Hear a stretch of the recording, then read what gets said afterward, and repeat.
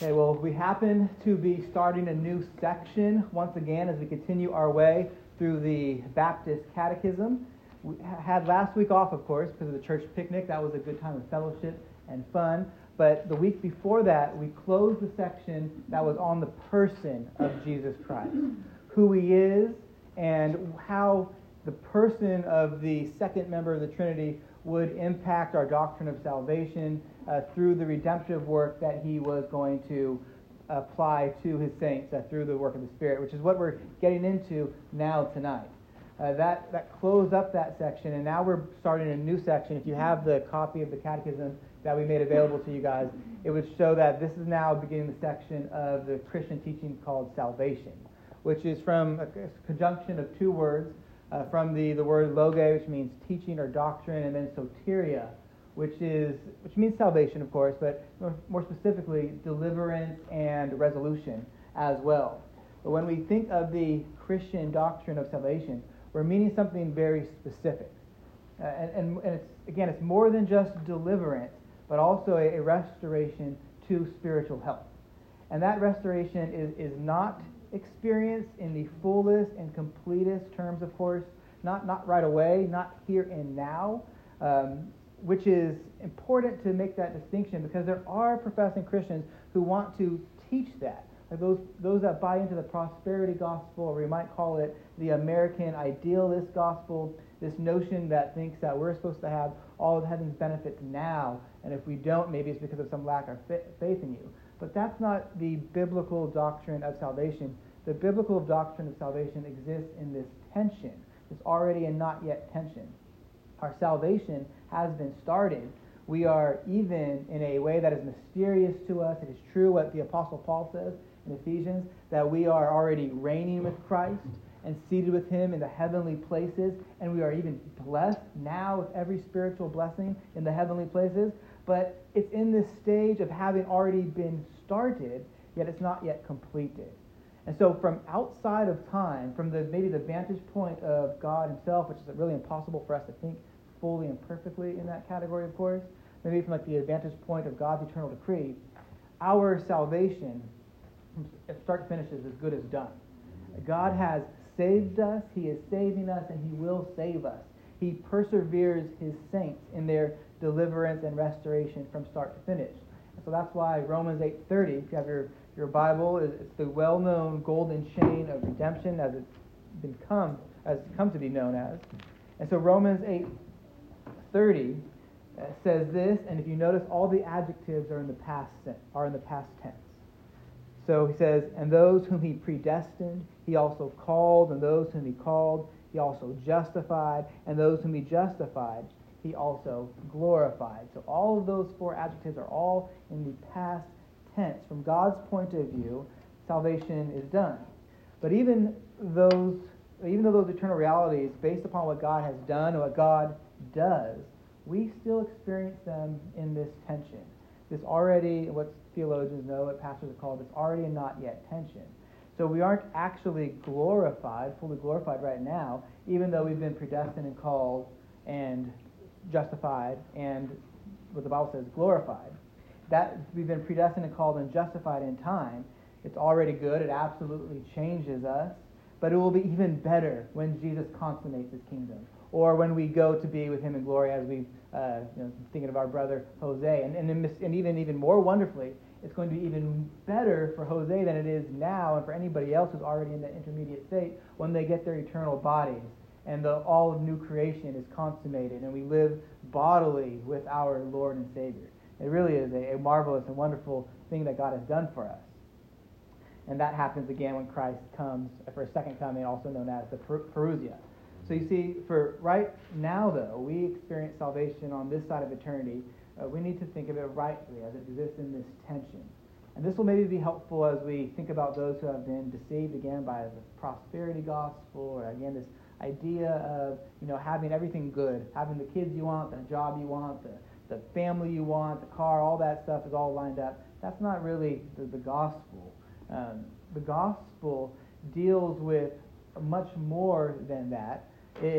Those people who want to remove the already not yet tension and experience the fullness of blessing here and now, as well as the other side of the error, which isn't really observed much, but those people that think of that this life here and now is supposed to be only suffering until we get to glory. I don't know a specific name for that, but I remember my uncle who grew up in Roman. Pessimistic. Well, yeah, it's definitely pessimistic. I don't let the post-millennials try to tell us what that is. But my uncle, who grew up Roman Catholic, and I don't think he's saved, but he's had a salvation type of experience. And I remember him, like, he had a Lexus, he took a ballpoint hammer, and he just destroyed his car with it. And because he thought that having these worldly possessions was wrong and evil, and thought that he needed suffering. He got rid of all this other stuff as well, too. But both sides of those coins are wrong. Where you want the fullness of salvation, or you want just pure suffering now. Salvation, as these next 9 questions are going to lay out for us in this section. The Catechism has 9 questions based on this topic. We'll see that salvation, or Christian salvation specifically, is a salvation both from the reigning power of sin and from the ultimate consequences of sin. We're set free to live for Christ. Our chains are gone. Christ is our loving master, and we can, by grace, choose to do what is right and pleasing before God. Doesn't mean that we always will. We still struggle against the flesh. It's a serious and hard battle, but it is true that we have been set free from the reigning power of sin and from the ultimate consequences of sin. Unfortunately, it's commonly taught when you think of salvation that salvation is primarily salvation from hell or eternal condemnation and punishment. And while, of course, it is true that we are delivered from those things, we are saved from experiencing those judgments, that idea is misplaced. It is true that we'll be spared from the ultimate consequences of sin, but the Scriptures are also very clear that we are primarily saved from sin itself. Right? It's more than just the consequences. We're saved from sin's guilt, from its penalty, from its pollution, from its reigning or controlling power in life, as Romans 6 points out. But again, it's not just done because Romans 7, where Paul struggles with that indwelling sin, that remaining sin. And this present deliverance it's found in regeneration, in conversion, in justification, in adoption, and sanctification. Those are all topics that we're going to be hitting and covering over the next coming months. And of course, again, salvation also contains with it deliverance from the eternal consequences of sin, but it restores us in such a way that we're able to live and desire right and pleasing things because of what Christ has done in us here and now. Yet, at the same time, we have to be careful about this, it doesn't exclude us, doesn't necessarily exclude us from the immediate consequences of sin. The effects of sin before you were saved, or perhaps even the effects of the sin that you make after you're saved. So whereas the Christian can and should, by grace, have a great assurance and knowledge of our pardon against the ultimate consequences of sin, it doesn't mean that the immediate consequences of sin will be removed from us, especially if we continue to live on in sin after receiving Christ. That's why Scriptures are filled with warnings and admonishments to turn from your sin, to put your sin to death, because even here and now, even though we have been delivered from the power of sin in our lives, and we certainly don't have to fear those eternal consequences from it, if we continue in sin, and even if we are a true Christian, that might obviously display the fact that you're not a true Christian, but that is worked out in time in the context of a local church. The reality is that the immediate consequences of sin still have an impact on our lives. Those issues of poor health that come from dissipation, from not treating our bodies as good stewards, in other words, from abusing alcohol or legal drugs or food even. Salvation isn't going to cure those things immediately in this already not yet tension. Salvation isn't going to cure the disease that was transmitted through immoral choices that you have made and before you were saved, and look, God forbid, an immoral choice that you might make even after you're saved. Christian men and women fall in that category, sadly. It doesn't mean that they're not saved. Again, it has to be worked out in the local church context and over time and through the process of church discipline that the Lord gave us for those things. But the immediate consequences of sin still affect us even here and now, even though we have the eternal consequences of sin as not a problem for us. God is not obligated to cure terminal sickness due to sin. He's not obligated to cure a broken or ruined marriage or a broken home. I mean, there are people who come to Christ before becoming a Christian, and their family was in shambles. Well, salvation doesn't mean that broken family will certainly be repaired now. It might, Lord willing, and we pray and we hope that those things are, but it's not, God's not obligated in that regard when we speak of salvation. A Christian, a saved Christian, will still suffer the consequences of their sin. Think of a person who's in jail who receives Christ. They're not automatically set free out of jail, right? They still have to serve the time that they have accrued because of justice. Now God, in any of those situations and others, He could change them. And again, it's okay to pray for such things. It's right that we pray for such things. And He might do it as part of His plan to glorify Himself. But what we need to understand is that we want to approach the doctrine of salvation with a sense of maturity and a right thinking of it. And especially in light of what others teach about it there, is that even though God saves us from the reigning power of sin and the ultimate consequences of sin, He doesn't necessarily, or He's not mandated to deliver us from the immediate consequences of sin. And again, that should be an admonishment or an encouragement to us to pursue holiness as His sons and daughters. We don't want to come under the loving discipline of our Heavenly Father, right? I mean, it's good that we do. A father disciplines a son and daughter whom he loves. But we don't want to come under that. We want to please our Lord and God, and because we have been saved. We don't want to please Him in order to earn our salvation. We want to please Him because we have been saved.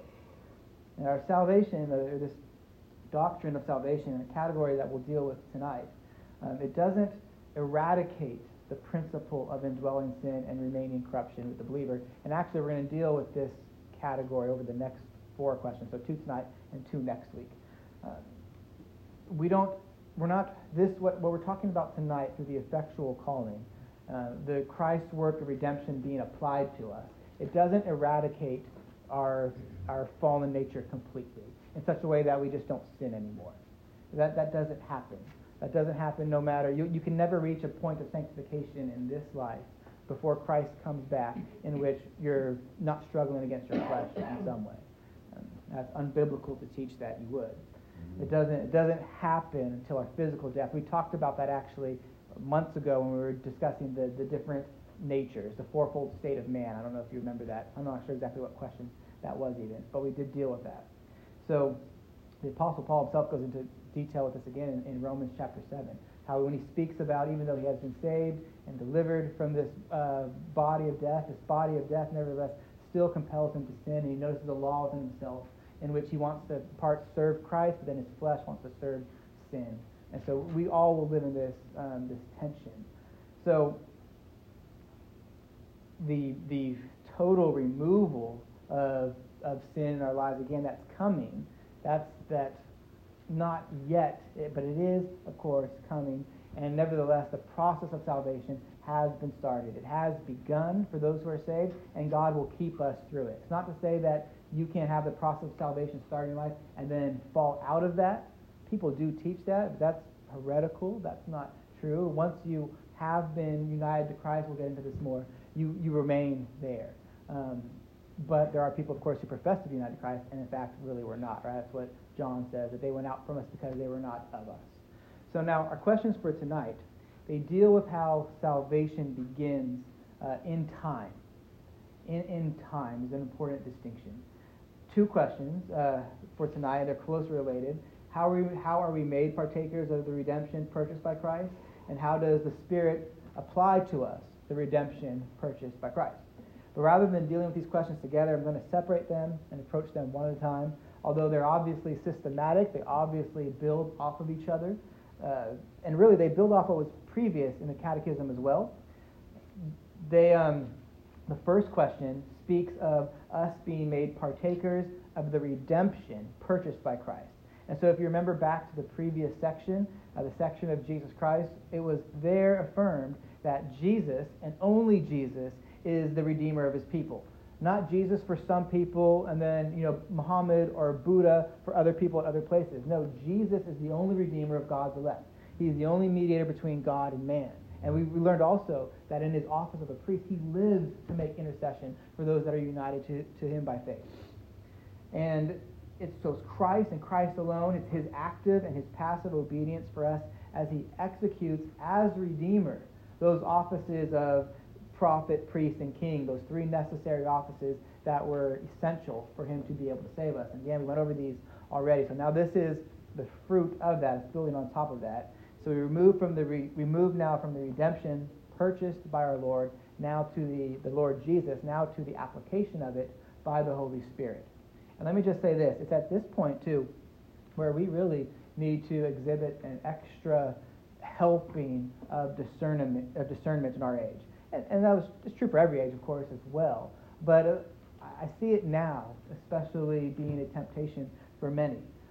All of us, in whatever age we have lived in since Christ's ascension, we are living in what the Bible would call a present evil age. It's this time in between Christ's first and second coming. But it's not uncommon today, and even in the past it hasn't been uncommon either, for there to be these so-called ecumenical movements in which different churches of different theological convictions will get together for the work of gospel ministry, even though they have a big disagreement in this area that we're talking about tonight, this area of how a person is actually saved. And so even if we as Baptists might share a similar theology proper, in other words, a similar doctrine of God, with people like the Roman Catholics, for example, the difference here, where it comes to salvation as such, is so large that it would in fact be sinful for us to cooperate with them for the work of gospel ministry. And that even might extend to some Lutherans, some Methodists, and even perhaps other Baptists and Presbyterians as well. But we need to have discernment in this regard. Because remember, the Apostle Paul confronted Peter to his face when he began to tamper with the gospel, when he started to believe the Judaizers' claims and started to distinguish between the Gentiles and the Jews and the need for circumcision to be accepted before God's sight. And then he also wrote to the Galatians in Galatians 1:9, just a couple chapters over from Romans. He says there, as we have said before, so now I say again, if anyone is preaching to you a gospel contrary to the one you received, let him be accursed. Let him be anathema, in other words. Let him be, it's a strong word. Let him be cut off from the possibility of salvation. That's not to say that you can somehow, it's an unpardonable sin or something like that, but the point is that it's so serious that we can't flirt around with it. We can't play with it. The doctrine of salvation is not something that we should take lightly at all. So all of that to say is that these are serious matters that we're thinking of here when it comes to doctrine of salvation, and we need to depend upon the wisdom from above as we think about cooperating with others. We should cooperate with others, especially as we see the day getting all the more evil. I mean, we see this world just going headlong into chaos, into judgment from the Lord, and there may be ways in which we should work with other believers in different churches, but we have to be careful so as to not try to yoke with like-minded people socially when it comes at jeopardy of damaging what the gospel of Christ is and how it is that a person is saved. Even if we share a similar theology proper, right? Even if we could say with another congregation, oh yes, Jesus is prophet, priest, and king, we also need to consider how it is that they teach redemption is applied to us, as well as the rest of doctrines concerning salvation, because it matters, and you don't want to lose the doctrine of salvation in the process. So for the question that we have tonight, this first one, there are three issues in consideration for it. First, the relationship between the accomplishment and the application of redemption, and then the Trinity in salvation, and then just a recap on the biblical doctrine of grace. So first, the relationship between the accomplishment and the application of redemption. Our Lord Christ Jesus did not purchase redemption. That is, he did not live a sinless life and then suffer and die merely to make men savable or to provide an indefinite or ambiguous atonement. Jesus did not go to the cross to provide a general atonement that covered all of humanity. His active obedience fulfilled the demands of the law of God, which they're all moral, of course. It includes specifically the moral law, those 10 words, the 10 commandments, which all people are obliged to obey because we're created in the image of God. All people, Romans 2:15 says that they have the work of the law written on their heart. And so Paul uses that as a way to convict the Roman church. there of how Gentiles would actually do what was right before God as a testimony to them having, again, this work of the law written on their hearts, the light of nature. But also, Jesus, when his act of obedience consisted of him fulfilling the aspects of the law that were specific to the nation of Israel, the ceremonial law and the judicial law, those segments of the law of God that were specific to Old Covenant or Old Testament Israel. And his passive obedience was a satisfaction or a propitiation of divine justice. So he, there on the cross, where he took the punishment that he didn't deserve, where he stood in the place of sinners who do deserve it, that's his passive obedience. He accomplishes a full and complete redemption for his people according to the divine purpose. So notice Luke 19:10, when we think about what that divine purpose is. Luke 19:10. We used to have like a middle school only group at the church a long time ago, and this was, you have like a verse that is attached to the ministry. That's the thing that people do. This was that verse. And it says, "For the Son of Man came to seek and save the lost." So I ask, how could he fail in that? Could God fail in doing what he wanted to do and still remain God? If we were to say yes to that question, we would be applying creaturely characteristics to the Creator. But our God is in the heavens. He does all that he pleases, Psalm 115:3 says.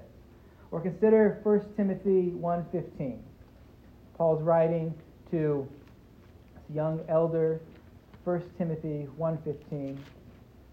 There he says, "This saying is trustworthy and deserving of full acceptance, that Christ Jesus came into the world to save sinners, of whom I am the foremost."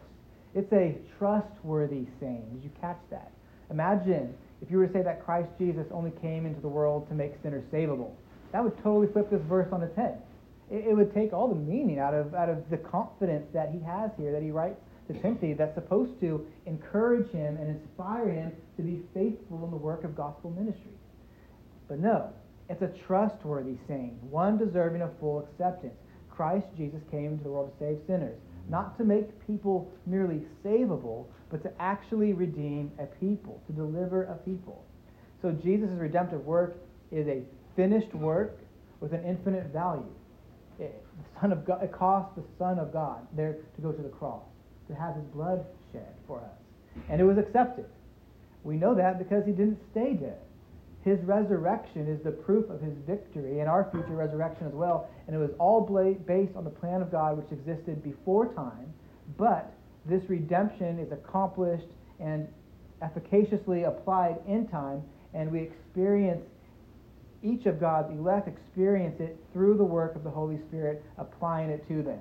All according to God's eternal, infallible, and redemptive purpose. So the ordained means for this application of Christ's work of redemption to the individual is the preaching of the gospel. And I don't want to step on too many toes because that's going to be coming up in the next two questions as well, so I won't say much here. But this purchasing of redemption by Christ and the subsequent application, he's teaching next. That's why I'm trying not to say what he already wants to say. But this purchasing of redemption... No, don't follow Adam's advice. Sorry, okay. But this purchasing of redemption by Christ and subsequent application of it to us by the Spirit forms the covenantal and redemptive basis for the believer's conversion and subsequent Christian experience. It's the reason as to why we are converted, and then it's the reason as to why we live the life that we live after it happens to us. The application of Christ's redemption to us converts us. It takes children who were people, who were by nature children of wrath, and makes them sons and daughters of God and the recipients of an eternal inheritance in Christ. It converts us. It changes us. It brings us into the Christian experience of life that is marked by true love, grace, and mercy. That's how you know if someone has actually been converted. There is a change in their life. If there's no change, a person continues to live carnally or worldly, whatever adjective you want to use to describe it, there shouldn't be much assurance that there really was a effectual work of the Spirit in their life. Because the effectual call changes, converts us. It brings us into the covenant of grace. Well done. The Spirit's application of Christ's redemption to us removes us from the covenant of works in which Adam represented us. He was the first man, Adam. He was our covenant head or covenant representative. And then it makes it so that Christ is our representative with the covenant of grace. And so we receive all the benefits of Christ's redeeming work, and we respond to it in faith, with the faith that God gives us, Ephesians 2, because it has converted us. So the Catechism cites John 1. So let's look at John 1. It begins at verse 11, and then it goes to Catechism cites to verse 12. I want to go to verse 13. Because it shows the relationship here that we're speaking of between the redemption that Christ purchased and the application to it from the Spirit. Verse 11 says, "He came to his own, and his own people did not receive him. But to all who did receive him, who believed in his name, he gave the right to become children of God, who were born not of blood, nor of the will of the flesh, nor of the will of man, but of God." So you see what's happening here, right? Jesus comes through and to the Old Covenant people of God, Old Covenant Israel. Many of them don't receive them. Many of them, John 3 tells us why. People love the darkness rather than the light. They love their own sin rather than love the God who would redeem them from that sin. And so many of them don't receive them, but those who do believe in his name are given the right to become children of God. Now, that means not everyone is given the right, correct? You see that only those who believe in his name are given that right. And those that believe, those ones who were given the right, it's because, all past tense, they were born. This past tense, right? They were born not of the will of man, born of blood, nor of the will of the flesh, nor of the will of man, but of God. It's of God. It's not of a human accomplishment. It's but of God.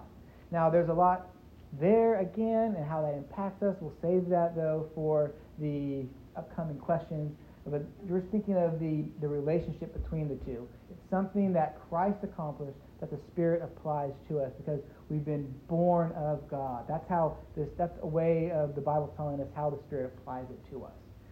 Now, as the answer to 32 says, it says, "We are made partakers of the redemption purchased by Christ by the effectual application of it to us." But then it gives us the how. It says, "By his Holy Spirit." And then it cites Titus 3, 5, and 6. That's our second category for this section, the Trinity and salvation. The doctrine of the Trinity is basic to the understanding of the doctrine of salvation. In other words, you get the doctrine of the Trinity wrong, you absolutely have the doctrine of salvation wrong. They're intrinsic to one another. You can't have one right and the other one wrong. You can't, then the reverse of that would be true as well. You can't have salvation right, but then be wrong on the Trinity. If you're wrong on the Trinity, that should tell you that you're actually probably wrong on salvation as well, too. It's a first-tier issue among Christian doctrine is what we call that. And I always struggle with defining those different tiered issues, but certainly I'm very comfortable saying that the Trinity is a foundational Christian doctrine that must be agreed upon and believed upon as what the Bible teaches for one to be truly affirmed in their faith. So, at the same time, getting the Trinity right, you might still get salvation wrong, as we've seen through church history as well, too. Again, the Roman Catholic Church, they have a correct theology proper, but they get salvation wrong. So what the Scripture testifies to us here is that God gave an elect people to his Son. Think John 17, 2 through 4, Romans 8, 20 to 39, or Ephesians 1, 3 to 7. And he also gave his Son to be the only Redeemer for the elect people. And the Son, Jesus, accomplished a full and final redemption for this elect people, Hebrews 7 and 9 especially, but really the whole letter to the Hebrews even. And then the Holy Spirit effectually applies this redemption to the elect in time and experience. So, friends, this is the covenant of redemption as played out. This is God's plan in redemptive history, engaging every person chosen in Christ before the foundation of the world in time. The Father chooses, the Son lives for and dies for. The Holy Spirit applies this redemption in time specifically. Salvation is the singular work of God, with each person of the Godhead performing a specific function. But note, these functions are all born out of one will. They all work together.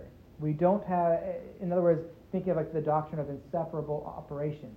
They're not working against each other. They have the Father, Son, and Spirit work in one will to save those that were chosen in Christ through the covenant of redemption, which again happened in God's eternal decree before anything was ever created at all, before time began as we think of it. So we don't have the Father wanting everyone to be saved, and then the Son dying for everyone, but then the Holy Spirit failing to apply it to everyone, right? They work together to redeem the elect. The Godhead isn't divided in salvation, brothers and sisters. And so the Catechism Titus 3, 5, and 6 there, let's look at that. I want to start at verse 4, though. I don't know what our Baptist forefathers were doing here, but they start or they end one verse too early. These right here. So verse 3 in Titus 3.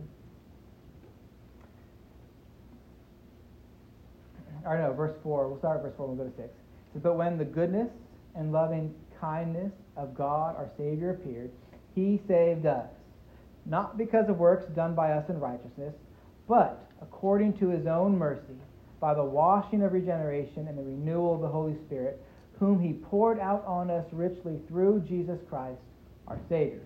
So you see the whole covenant of redemption there, even in those 3 verses actually. 3 persons are mentioned. There is the goodness and loving kindness of God, our Savior. That's the Father. He saved us. We don't do it. He did it. We don't do it because of the works of righteousness done by us, but it's according to His mercy. And that mercy was through Jesus Christ. That's verse 6. But back to verse 5. By the washing of regeneration and renewal of the Holy Spirit. It's all right there. Salvation is from the mind of God, worked out in time, and applied to us in time through the ministry of the Holy Spirit. And any system which claims to be Christian must be judged according to its faithfulness or unfaithfulness to this revealed truth. Because otherwise you lose Christianity if this is not observed. Because it's Father, Son, and Spirit accomplishing redemption together. One God, one will, 3 persons who work to save the elect, all to bring about His glory and ultimate life in the new creation where we worship God for eternity. It's an amazing blessing that we are numbered among such a wonderful thing. So this makes us think of the third category, because we don't do anything to get it, the doctrine of biblical grace. And this is really just a refresher, as we talked about grace before, but it's good to be clear about it as we begin to think about the category of salvation. Divine grace, as one commentator puts it, is unmerited, meaning it's totally undeserved. Favor in the stead of, or in place of, merited, which means totally deserved, wrath. That means there is absolutely no good or foreseen goodness in either sinful mankind or as a whole, in any sinner corporately or individually, which causes God to act in this way. It's unmerited, not merited. Even saving faith itself is a gift of God sovereignly bestowed upon us, Ephesians 2:8. And if saving faith and repentance were inherent, were natural to man by our nature, then they would become a work, as just are the simple human ability.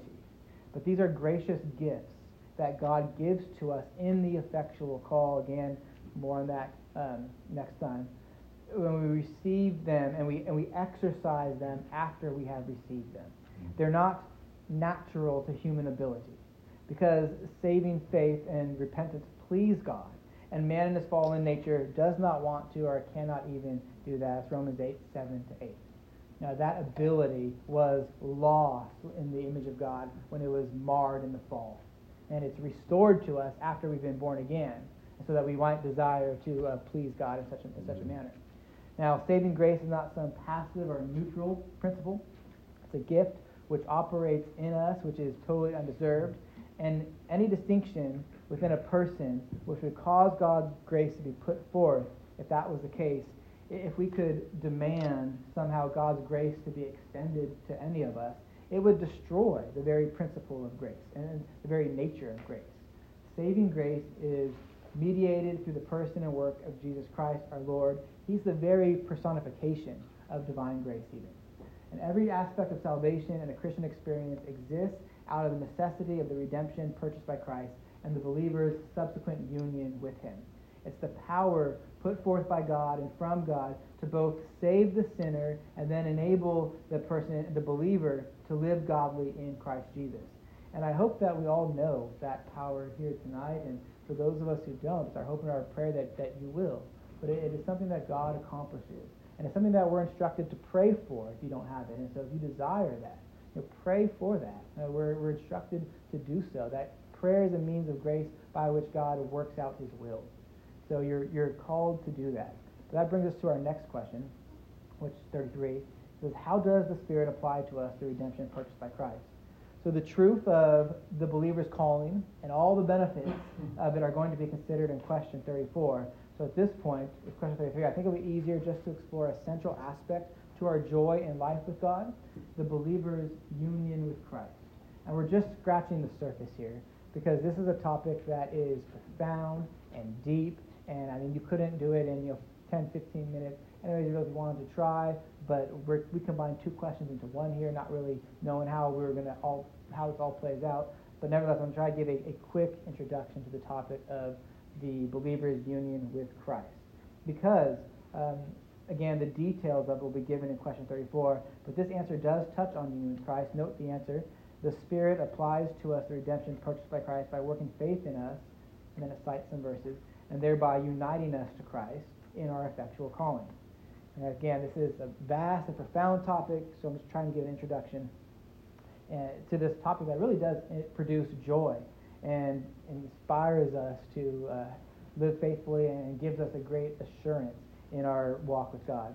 So the Scriptures clearly teach that every true Christian, without exception, has been brought into a spiritual union with Christ, and that this vital relationship finds its foundation in the eternal redemptive purposes of God, and it's contrasted with, then, the union or identification of all humanity in Adam. So we had more time, we could look at Romans 5, 12 through the end of that chapter, or also 1 Corinthians 15, 22. Not you, we know.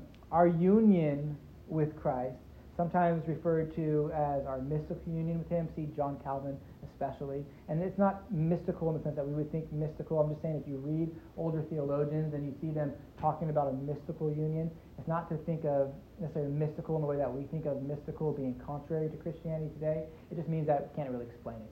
Don't know how it actually adds together, but nevertheless we see the evidence of it, and we read of it in Scripture as well. But this union finds its reality in the incarnation and the redemptive work of Christ, and we've touched on those things already. It finds expression in a biblical Christian experience. Again, remember, our salvation also includes from it a deliverance from sin's reigning power.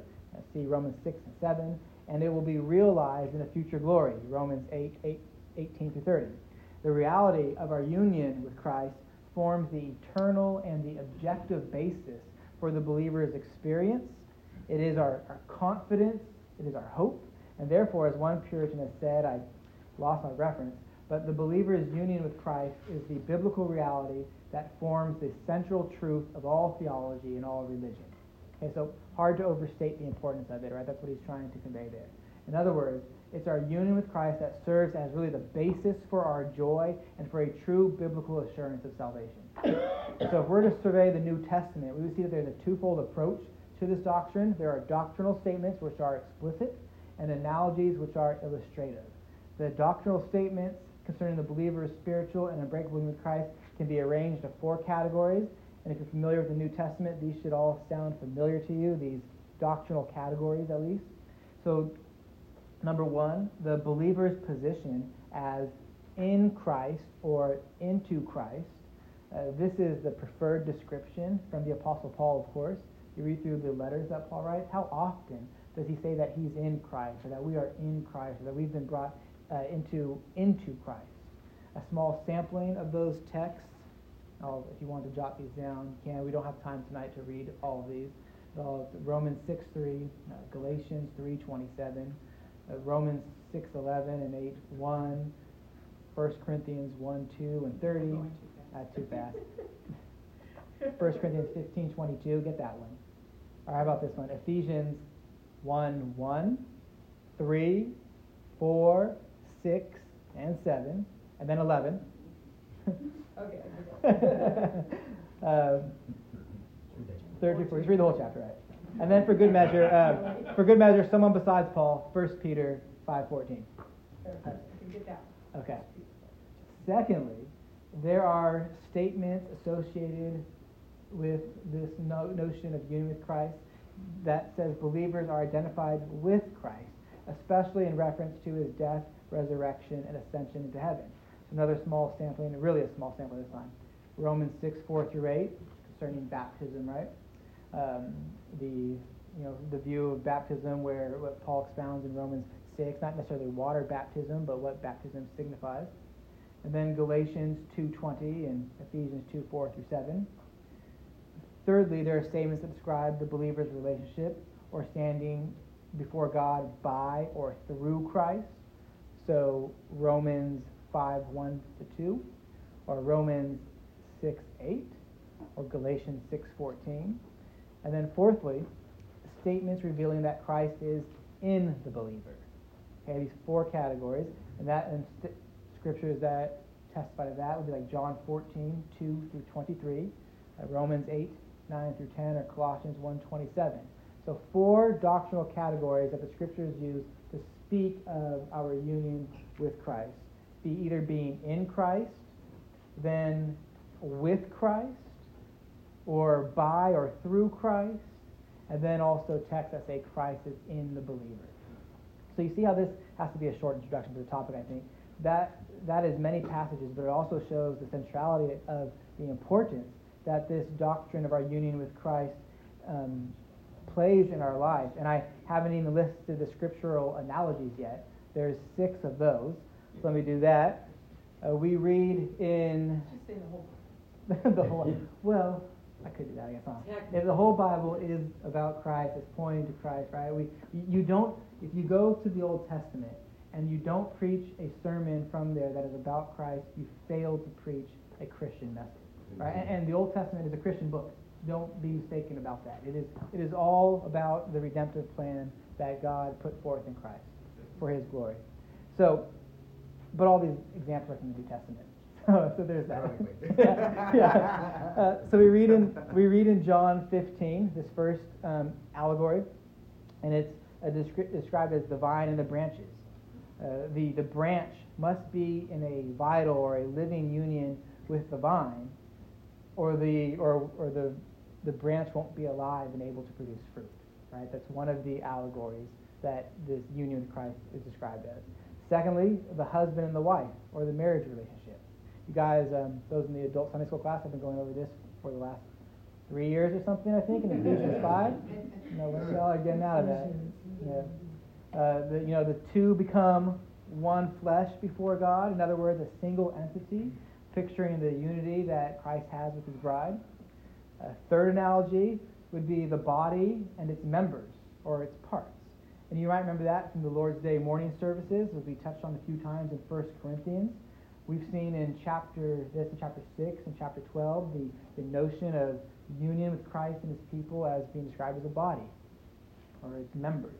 We also see it in Ephesians 4, and although each member possesses certain distinction, each is an organic or vital member of the larger whole. Fourth, it's described as a building and its foundation. The foundation is Christ, the apostles laid upon that foundation, the church is the building built atop of it. And we saw that in 1 Corinthians 2 a few months back. It's also in Ephesians 2 and 1 Peter 2. Again, Christ is the foundation, he's the cornerstone. And there's no need to lay another foundation, we read in God's Word. Fifth, there's the contrast between the natural identification of all men with Adam, which finds its spiritual counterpart or antitype in the believer's union with Christ. So if you're trying to sum that short one up. It's the allegory of being in Christ or in Adam. There's a difference with being in Christ or in Adam, right? And we would turn to Romans 5 to see that most clearly. Again, it's also 1 Corinthians 15:22. And sixth and lastly, there's the ordinance or the sacrament of baptism, which is for the believers and to be practiced with immersion. That's why we don't, as a Baptist church, we don't baptize babies or people who aren't professing faith in Christ, because it is a sacrament or an ordinance that is meant to identify the person with Christ especially. Indeed, our baptism is more than just a simple public profession of our faith. It tells of the promise of God in which He unites us to Christ. It's not supposed to be a hypothetical promise, but it's supposed to be a promise that's actually taken root. So, again, you can see how easy it would be to cover a lot of biblical ground just thinking about this one topic in our union with Christ. And we should be familiar with this doctrine in both its negative and its positive aspects. Herman Bavinck is really helpful here, and this is what he notes.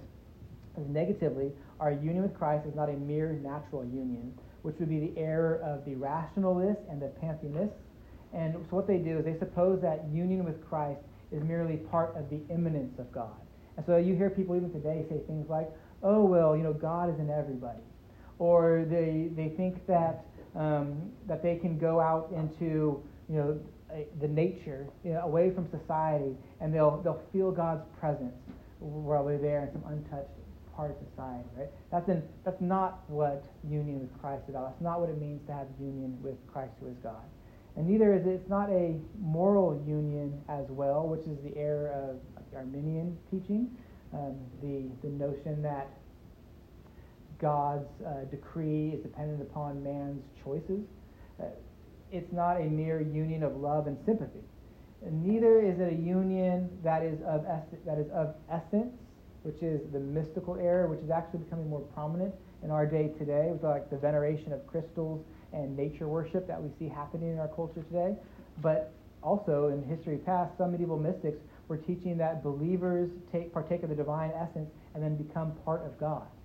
So it's kind of like the Mormon teaching, right, where Mormons believe when they say they become like God themselves or part of this God. That's not exactly the same, but it's still an error. It's not what the Christian teaching of union with Christ means. And lastly, it's not a sacramental union as well, which the Roman Catholics make this error. And then when they do that, they overemphasize the Lord's Supper, which they call it the Mass, and they hold that one physically partakes of Christ through the sacrament. That's why it's necessary to observe the sacrament for them, even after you've, quote-unquote, been saved, because there's a sacramental union that they see, and that's not what the Scriptures teach as well. So that's what it's not, but what is it? Well, it's an organic union, meaning believers become members of Christ as members of an organism, albeit this organism is spiritual. If you and I were walking down the street, somebody looked at us, and they couldn't tell, oh, these people are united in the faith. They couldn't see that just by looking at us. But it's because it's an organic union, but it's a spiritual union. The spiritual union is to find expression in the local assembly, the church, the body of Christ. That's why it's important that we gather together and don't forsake the assembly, as some have been known to do, which is what the author of the letter of the Hebrews, he shows that, he writes about that. And it's also a vital or life-giving union. The life of Christ becomes the dominating and energizing principle with the believer through the Holy Spirit. And so we see the Bible making testimony of this in statements like this: to live is Christ and to die is gain. Mm-hmm. Why is that? It's because our union with Christ is this life-giving union to us. Or Galatians 2:20, where the Apostle Paul says, I have been crucified with Christ, and the life that I now live in the flesh, I live by faith in the Son of God who loved me and died for me. And all this is made possible by the indwelling of the Holy Spirit. And that means that it's also a spiritual union. It's spiritual in nature. We touched on this a little bit already when we talked about it being organic. But it is mediated and is sustained by the ministry of the Holy Spirit. So turn with me to Romans 8 to see this. So Romans 8, please. We'll read beginning at verse 9. We'll read down to 16, so a longer chunk this time. It says, You, however, are not in the flesh, but in the Spirit, if in fact the Spirit of God dwells in you. Anyone who does not have the Spirit of Christ does not belong to him. But if Christ is in you, although the body is dead because of sin, the Spirit is life because of righteousness. If the Spirit of him who raised Jesus from the dead dwells in you, he who raised Christ Jesus from the dead will also give life to your mortal bodies through his Spirit who dwells in you. So no Spirit, no resurrection, no Spirit, no life. Then he says, so then, brothers, we are debtors not to the flesh to live according to the flesh. For if you live according to the flesh, you will die. But if by the Spirit you put to death the deeds of the body, you will live. For all who are led by the Spirit of God are sons of God. Again, spiritual union. For you did not receive the spirit of slavery to fall back into fear, but you received the spirit of adoption as sons, by whom we cry, Abba, Father. The Spirit himself bears witness with our spirit that we are the children of God. So it's a spiritual union. Every believer is personally or individually united to Christ directly, and because of that obtains Christ's spiritual life. Again, as Romans 8 has said, if Christ is not in you, you're in the flesh. But if he is in you, you're alive because of the Spirit of life. It's also a legal or a federal union. I've already mentioned Romans 5 and talked about the covenant of redemption.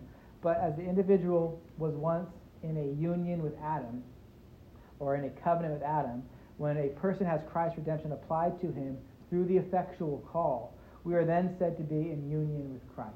No longer in union with Adam, even though the human nature still has an element of the flesh attached to it that we struggle against, but we're properly said to no longer be in Adam. We are in Christ at that point. It's legal and it's a just transaction in which God is both just and the justifier of sinners. And all of this legal or covenant obligations of the believer rest on or are met in Christ.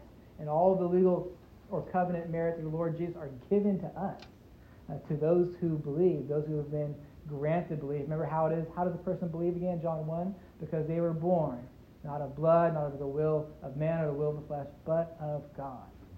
So it is this union with Christ which underlies our justification by faith alone, and it's the means by which we receive the imputation of Christ's righteousness.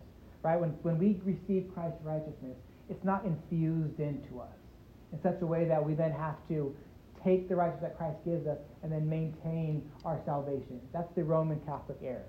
When we think of how Christ's righteousness is given to us through the union that we have with Christ, it's through what we call imputation. It's legally, it's forensically applied to us, so that when God looks at us, even though yet we still struggle against the flesh, he sees us with the beloved righteousness of his Son, and then we are accepted because of that. Praise be to God for that. It can never be broken. Our union with Christ is our bedrock of assurance, and because God will not deny himself, we've been so closely identified with his beloved Son that we receive what he deserves and what he earns. So praise be to God. Now there's a lot more that I could say, but we started late, I think, too, and I give myself an 11-page limit. And so we're on page 12. So we'll stop here, and I'll pray, and if there's questions, we're happy to take any questions and discuss anything that needs more clarification or anything like that. But let's pray. Our Father in heaven, there is none like you. You are the only Creator.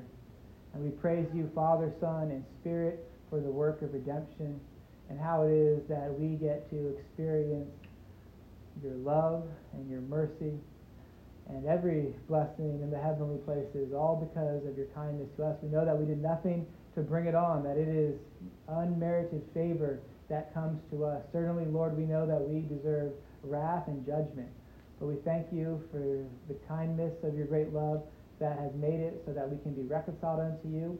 And we pray, Lord, that you would help us to never become proud because of that you would cause us to always be humble, and that you would cause us to have great faith, knowing that you will redeem all of your elect, and knowing how it is that you have applied such a wonderful salvation to us and how unworthy of it we are.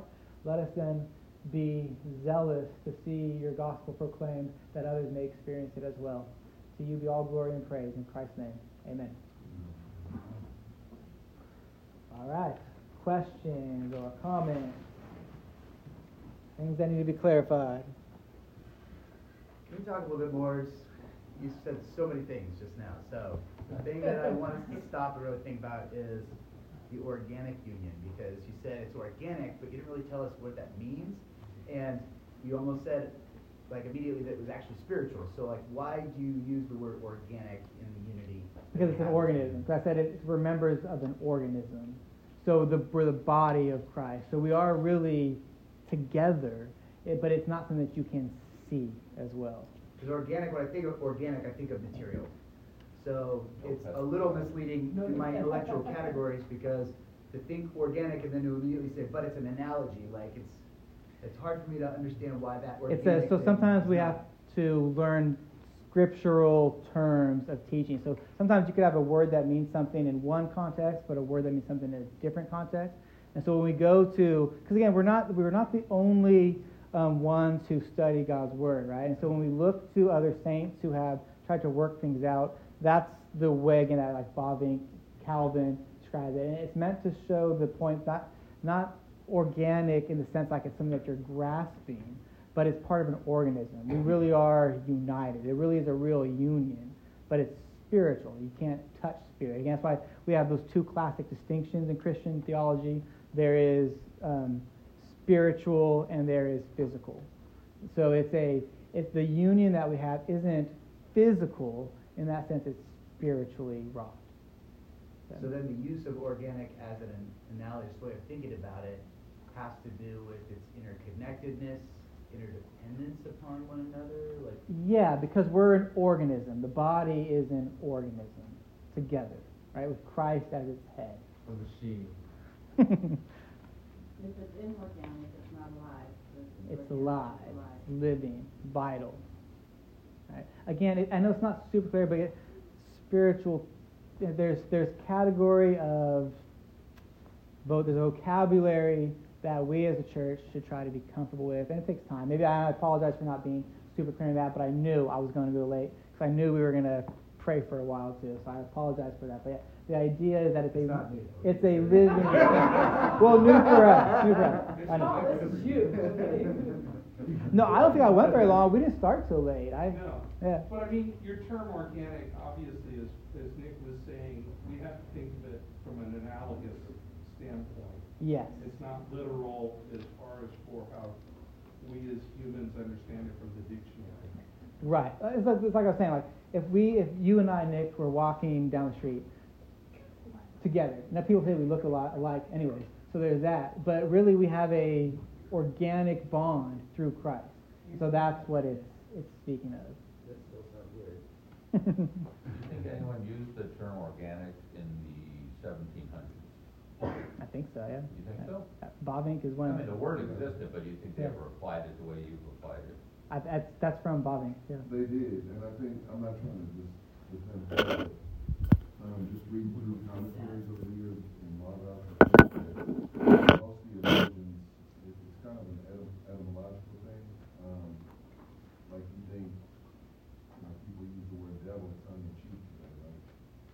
They don't mean what we mean by devil, or the word gay, just whatever it is. I think that theologically we define identical words differently because we're thinking of them both spiritually, sometimes and I don't know, theologians define things differently than secular people do when they use the exact same word. Yeah. Again, the point that he's making too is that it finds its expression in the local body. So when we think, there is a physical aspect in that, right? Because we're all physically gathered together. That's why part of the reason why we struggled when COVID first hit, and we're like, and then the state is like, just meet from home. It's okay. You have a live stream. Well, that's missing that organic even unity. You're separated. It's still a spiritual bond. You can't see the actual bond with your eyes. Everything. But nevertheless, it has to be, it's together. It's realized again in the body of Christ. John was first, then we'll go to Sean. Yeah. Is it like when you, I was thinking in my head, I've heard the term is like an amoeba, also whatever. Living, the church is the body is living, and it's like say it has a or whatever. It's always living. Yeah. It has breath. It has organs. Yeah. Think of like Hebrews 4 too. Like the word is living and active. and sharper than. How is the word, which is a spiritual thing, living? But it's able to cut between soul and spirit and divide between joint and marrow. He's trying to explain again. So I don't mean to say this. I didn't mean to not imply this, but I think I said it a couple times. This is a vast and profoundly deep topic. You could probably be better to spend. And I was trying to give a shotgun of the different ways the scriptures speak about this. So it'd probably be beneficial to have like a whole 12-part series on those 4 categories and each, and then 6 or 10-part series of 6 allegories as well. Now, Ross. Just a comment there. If I wrote down everything that you said that made me think of the security of salvation, and that, as you point out, something in the process of redemption that it's virtually impossible to undo.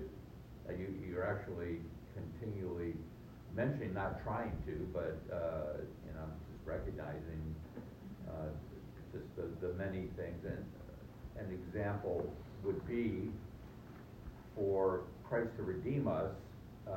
Matthew 20 talks about Jesus saying, I've come to pay a ransom for many. So we use that term ransom as part of the redemption. And the ransom, we talked about this before, it was not paid to Satan, it was paid to God the Father. Yeah, propitiate his wrath. The ransom had to be paid to purchase us, the elect. And for us to lose our salvation means that Jesus would have to undo the ransom. He would have to get uncrucified, essentially. It wasn't sufficient. There's a lot of things about, nobody will ever snatch them out of my hands, or those that Father gives me, I will never lose. Mm-hmm. But when you also think about just the process of salvation, the number of things that have to be undone, the undoing the seal of the Holy Spirit, all of the acts of God the Father, God the Son, God the Holy Spirit that would have to be undone. Yeah. Is don't pull that thread. Yeah. So anyway, just pointing that out. Yeah, it's an encouragement to the assurance that we should have as Christians because of the cooperation of the Godhead in the covenant of redemption. Carol, and then go to you, John. I have a question, but I'm not sure if I can say it right. That there's this idea of when we're born again, that's when we become saved. Mm-hmm. But there's also this idea of we were born of God, we're born of God. How do you see those two? When we're born, are we born of God because we're God's elect when we're born? Or are you only born again when God brings about that actual... that act in time. Or were we born again before the foundation of the world? Where is that? So I think that, like, classically, people have talked about this in terms of what's called eternal justification. And so what the church has tried to be faithful to say is that we're not eternally justified. And so we are, even though we're chosen in Christ, we are still truly what Ephesians 2 says, we are like everyone else in the world, by nature children of wrath. And so when we're born into this world, we're born with Adam as our covenant representative. He failed in the garden, and his failure there to obey God produced in him death and guilt, and that was given to all of his posterity, insomuch that even the psalmist David would say, I was born in iniquity. And yet we're the elect. And yet we're the elect, right? And so in time, the Spirit applies that to. I think that question is noted on in 34 as well too. But it is there is a need in which we have to be born again. So even though we keep those categorically separated, I guess. It's similar to the idea that our salvation's finished now, but it is not yet consummated. It's almost that prophetic perfect. Like that Christ has declared it to be so it will come to pass, but that doesn't mean it doesn't have to come to pass. It has to come to pass in time, and He will assure us that it does. So we are elected, we're chosen before time, but it will come to pass, and it does come to pass when we are born again.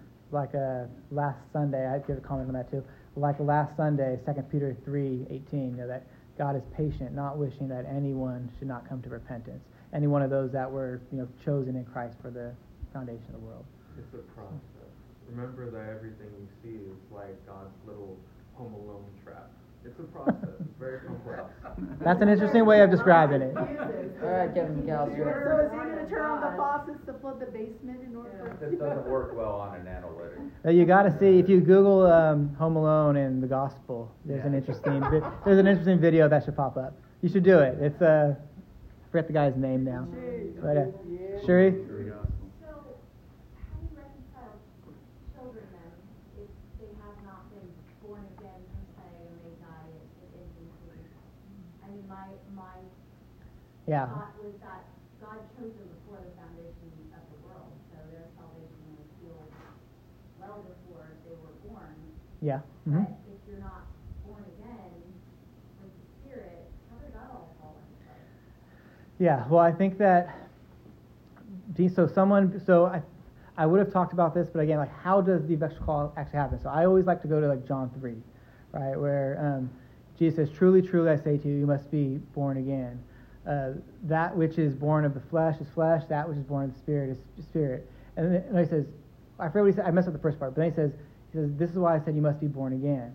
As the wind blows where it wishes, and you hear its sound, but you do not know from where it comes or from where it goes. So it is with everyone who's born by the Spirit. So I say that to say that we don't actually see it happen, per se. So then theoretically, or I think just biblically even, that could happen in your womb. And we see it with John, the brother of Jesus, right? He leaps in his womb. We lost twins, Anna and I, when the first time we were pregnant. That was really difficult and really hard. And I don't know for certain, I can't say with 100% dogmatic certainty that those two babies are in heaven, but I trust in the kindness of God to believe that they are. But nevertheless, I'm very comfortable with just simply saying that with the Baptist Confession of 1689, that elect infants are saved when they die in infancy, right? I guess when I was hearing born again, I was thinking some outward. Right, yeah. We tend to think of born again Christians after being saved. So I guess maybe I was thinking in that way. Well, that's... Born again is whenever God effectually... There are... Spirit, and we don't know when that is. We don't, right? And we're supposed to be baptized because of that, but there are denominations that teach, that union with the water baptism and that being born again right then, and that's dangerous. That's problematic. And so, again, I think part of that could be explained. So the catechism, the questions are breaking it down into more specific categories. I think some of those things might potentially be cleared up in the next two, even as well. So no pressure. Take notes about this. Yeah, John. I don't want to cause a big rift. I think Here we go. Here we go. All right. You don't want to cause the eternal justification, I think, is wrong. Yes. We are obviously born again in time. Mm-hmm. God elects us from eternity. I think which is going to be my question, but the mystery of infants, I think, is so hard because my Ruth and I lost, at least 2 or 3 children, in my past life as an unbeliever, murdered tons of my children. Do we really know if the elect infants go to heaven?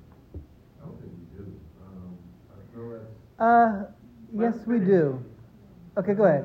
Go ahead. The Bible says, whoever calls on the name of the Lord shall be saved, right? Uh-huh. So, I know the gospel call is outward, right? And so, regeneration is inward. So, if we stick with that, I think there's a mystery, there's an element of, I think, I'm just, my wife and I have studied this for years, and I know when we discuss it, I think there's an emotion that comes in us. Sure. That kind of gives us that kind of comfort, but at the end of the day, God would be just to send all of us to hell, right? Oh, yeah. So, if He sent infants to hell, I would have, theologically, I wouldn't see a problem with that. I don't think any of us would, right?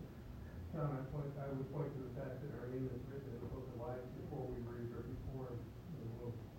Right, how do we get there though? Like, So- for instance, if we say, like, I had a discussion with one of my friends who is a non-believer, and he said, well, you know, he went to church for the majority of his life, studied in a Reformed church, and he said, you know, I always struggled with how you guys would always say, you know, if someone doesn't hear the gospel on this side of the earth, you know, whether they're this age or that age, they will go to hell, right?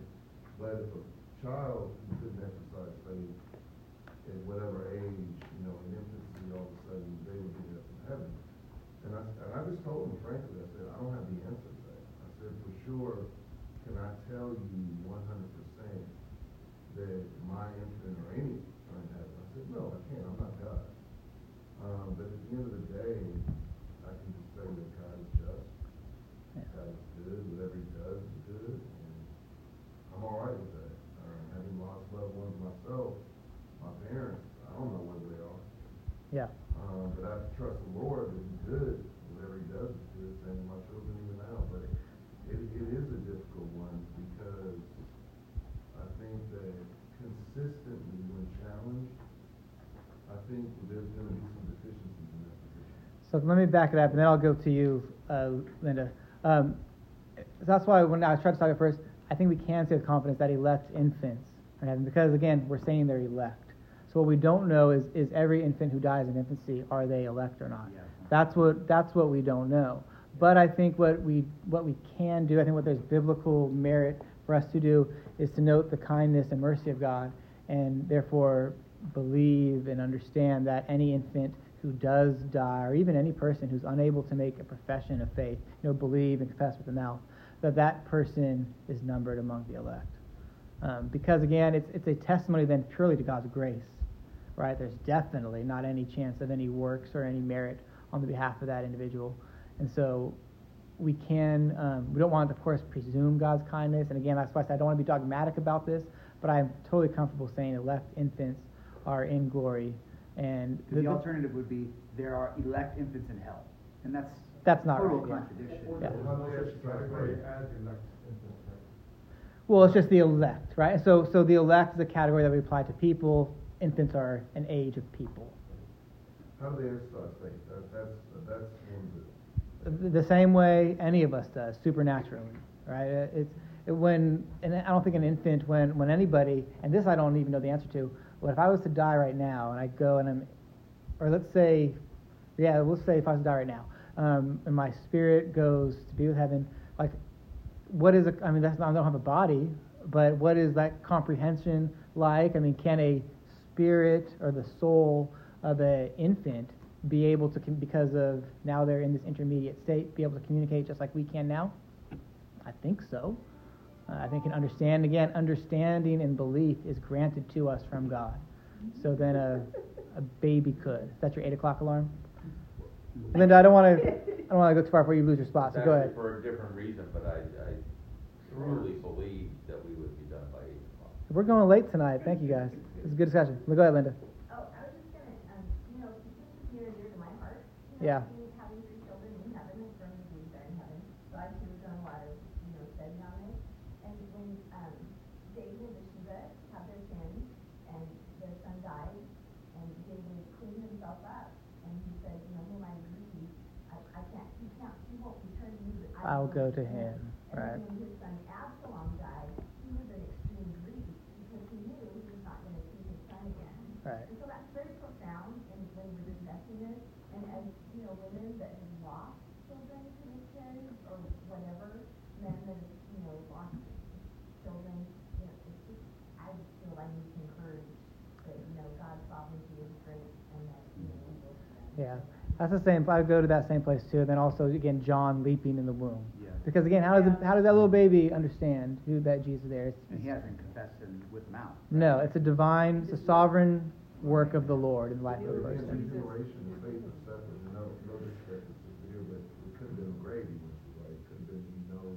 That's a view. He's in the grave, right? I mean, look, that's a view, but again, that also then at that point we also have to say David really didn't look forward to the blessings of salvation, which we do think that especially certain people like David who experienced even in a very vital way the forgiveness of the Lord after his sin with Bathsheba, that he really understands grace and the gospel.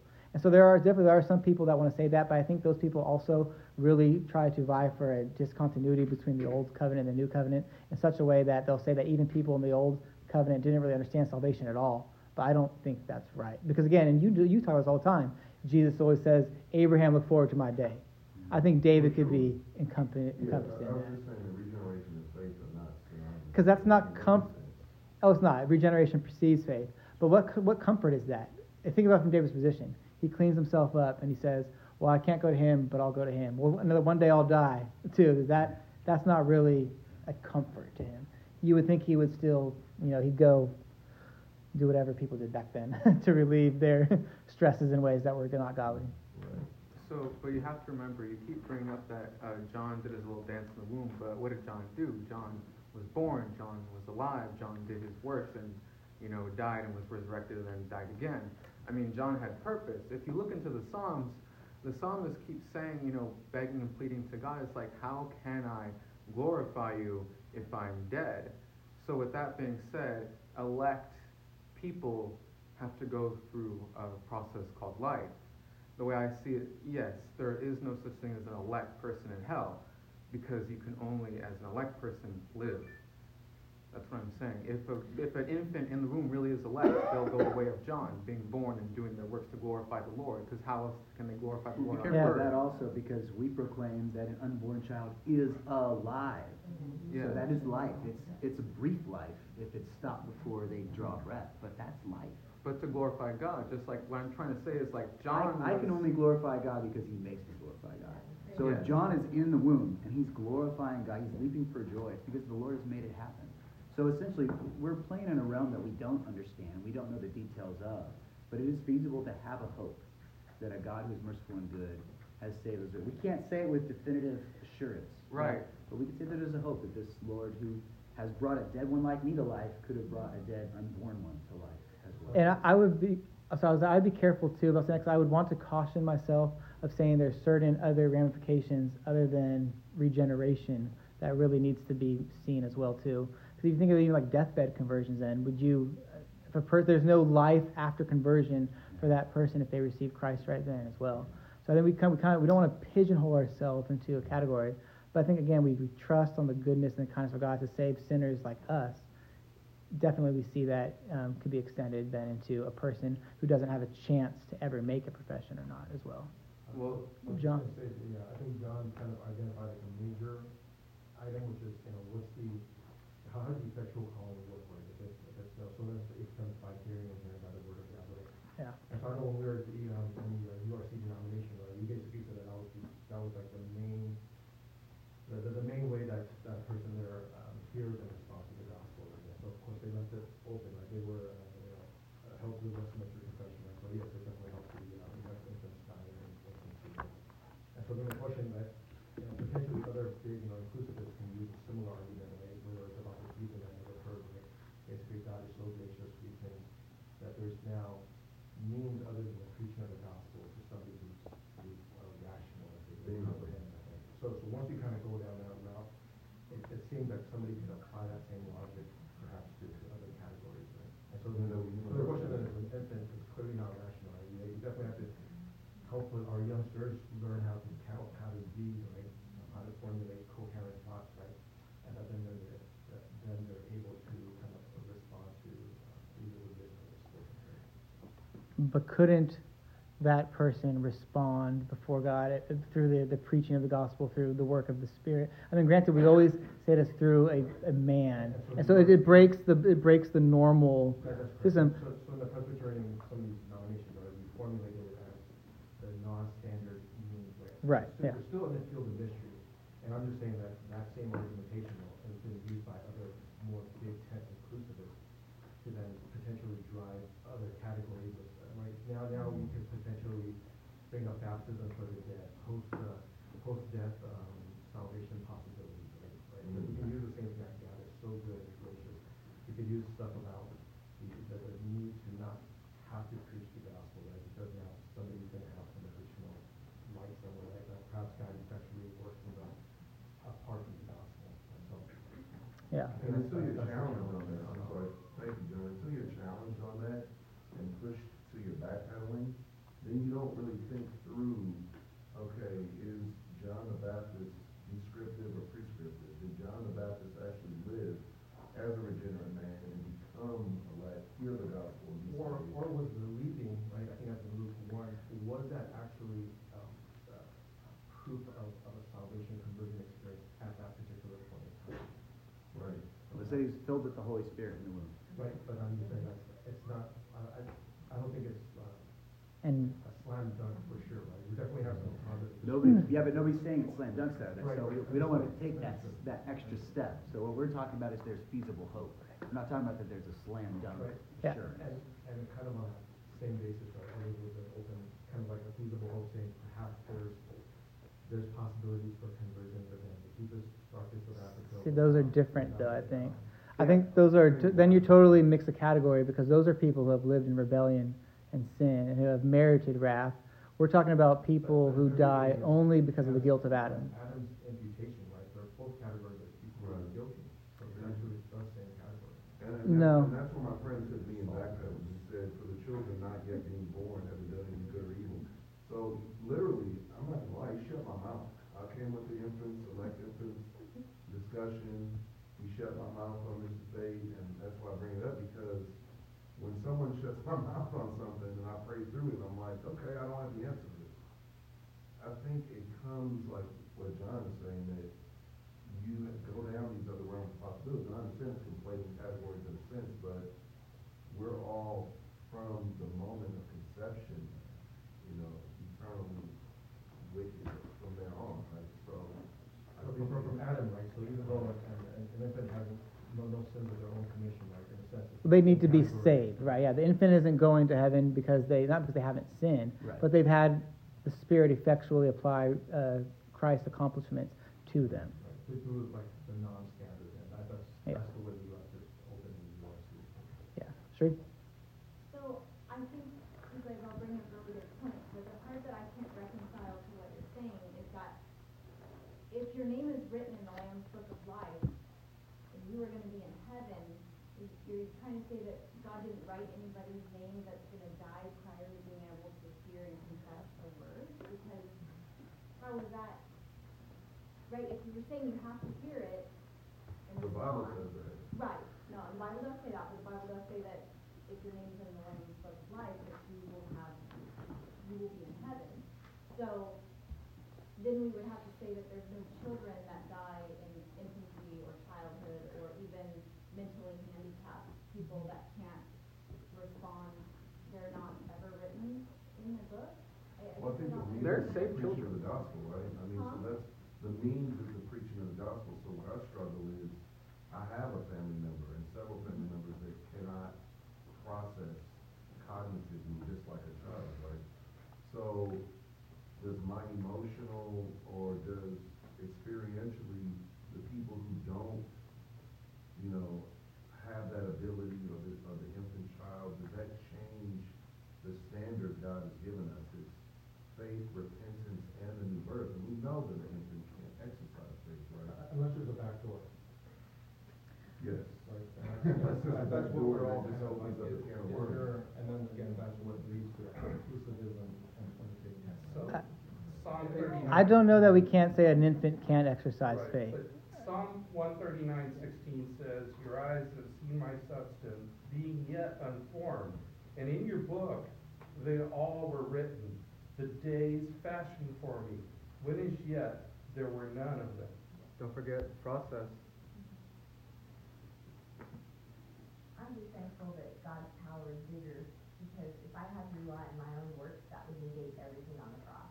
Yeah. It's not my work, it's not my confession, it's God calling me because of his power, because of his grace, because of his mercy. And I think an infant who's not able to ever see the light of day, but dies in the womb, let's say even that extreme, I don't know that infant is then not able to make a profession. As a matter of fact, I think that person is going to either, if they're not living in heaven for eternity, they're going to live in hell in rebellion of God for eternity as well, right? That's the other side of that coin. So I think that we can't say for certain that an infant can't make a profession. An infant can make a profession at that moment when it counts. Where does that profession come from? from the Lord. It's a divine word of God. Exactly. Right. So, Right. yeah. There's still involved cognitive So are there any, as I understand it Yeah. historically, right, Armenians believe that, the infants couldn't go to heaven, right, because they were unable to make the confession.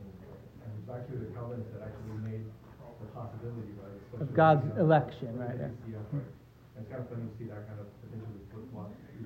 Well, With the age of accountability, right? And yeah. kind of like universal salvation, honestly.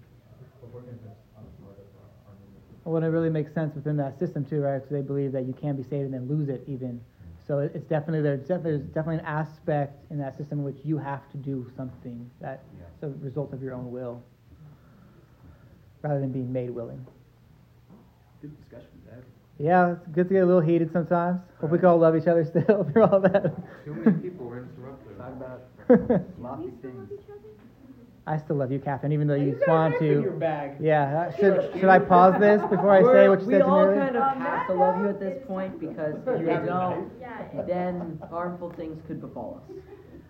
All right, so I'm not going to let Adam have the last word on the recording. So Yeah, that's praise right. be to God. We're thankful for His grace and mercy. It's good to have discussions, brothers and sisters, when the Bible talks about iron sharpening iron, and we know that sometimes that happens, sparks fly, but it's okay. We could do it in Christian love as well too. But the Bible also says, Oh, be Chris, slow- man. slow to speak, quick to hear. Some people were interrupting way too much. Didn't you literally just interrupt him to say? I think Yeah. so. No, I know. Thanks. I started right when he ended because I'm like a quick hearer and I'm like sleight of hand kind of guy. And a quick speaker as well. Yes, but I'm always patient to hear. Okay. Love you guys. Bye. Good night.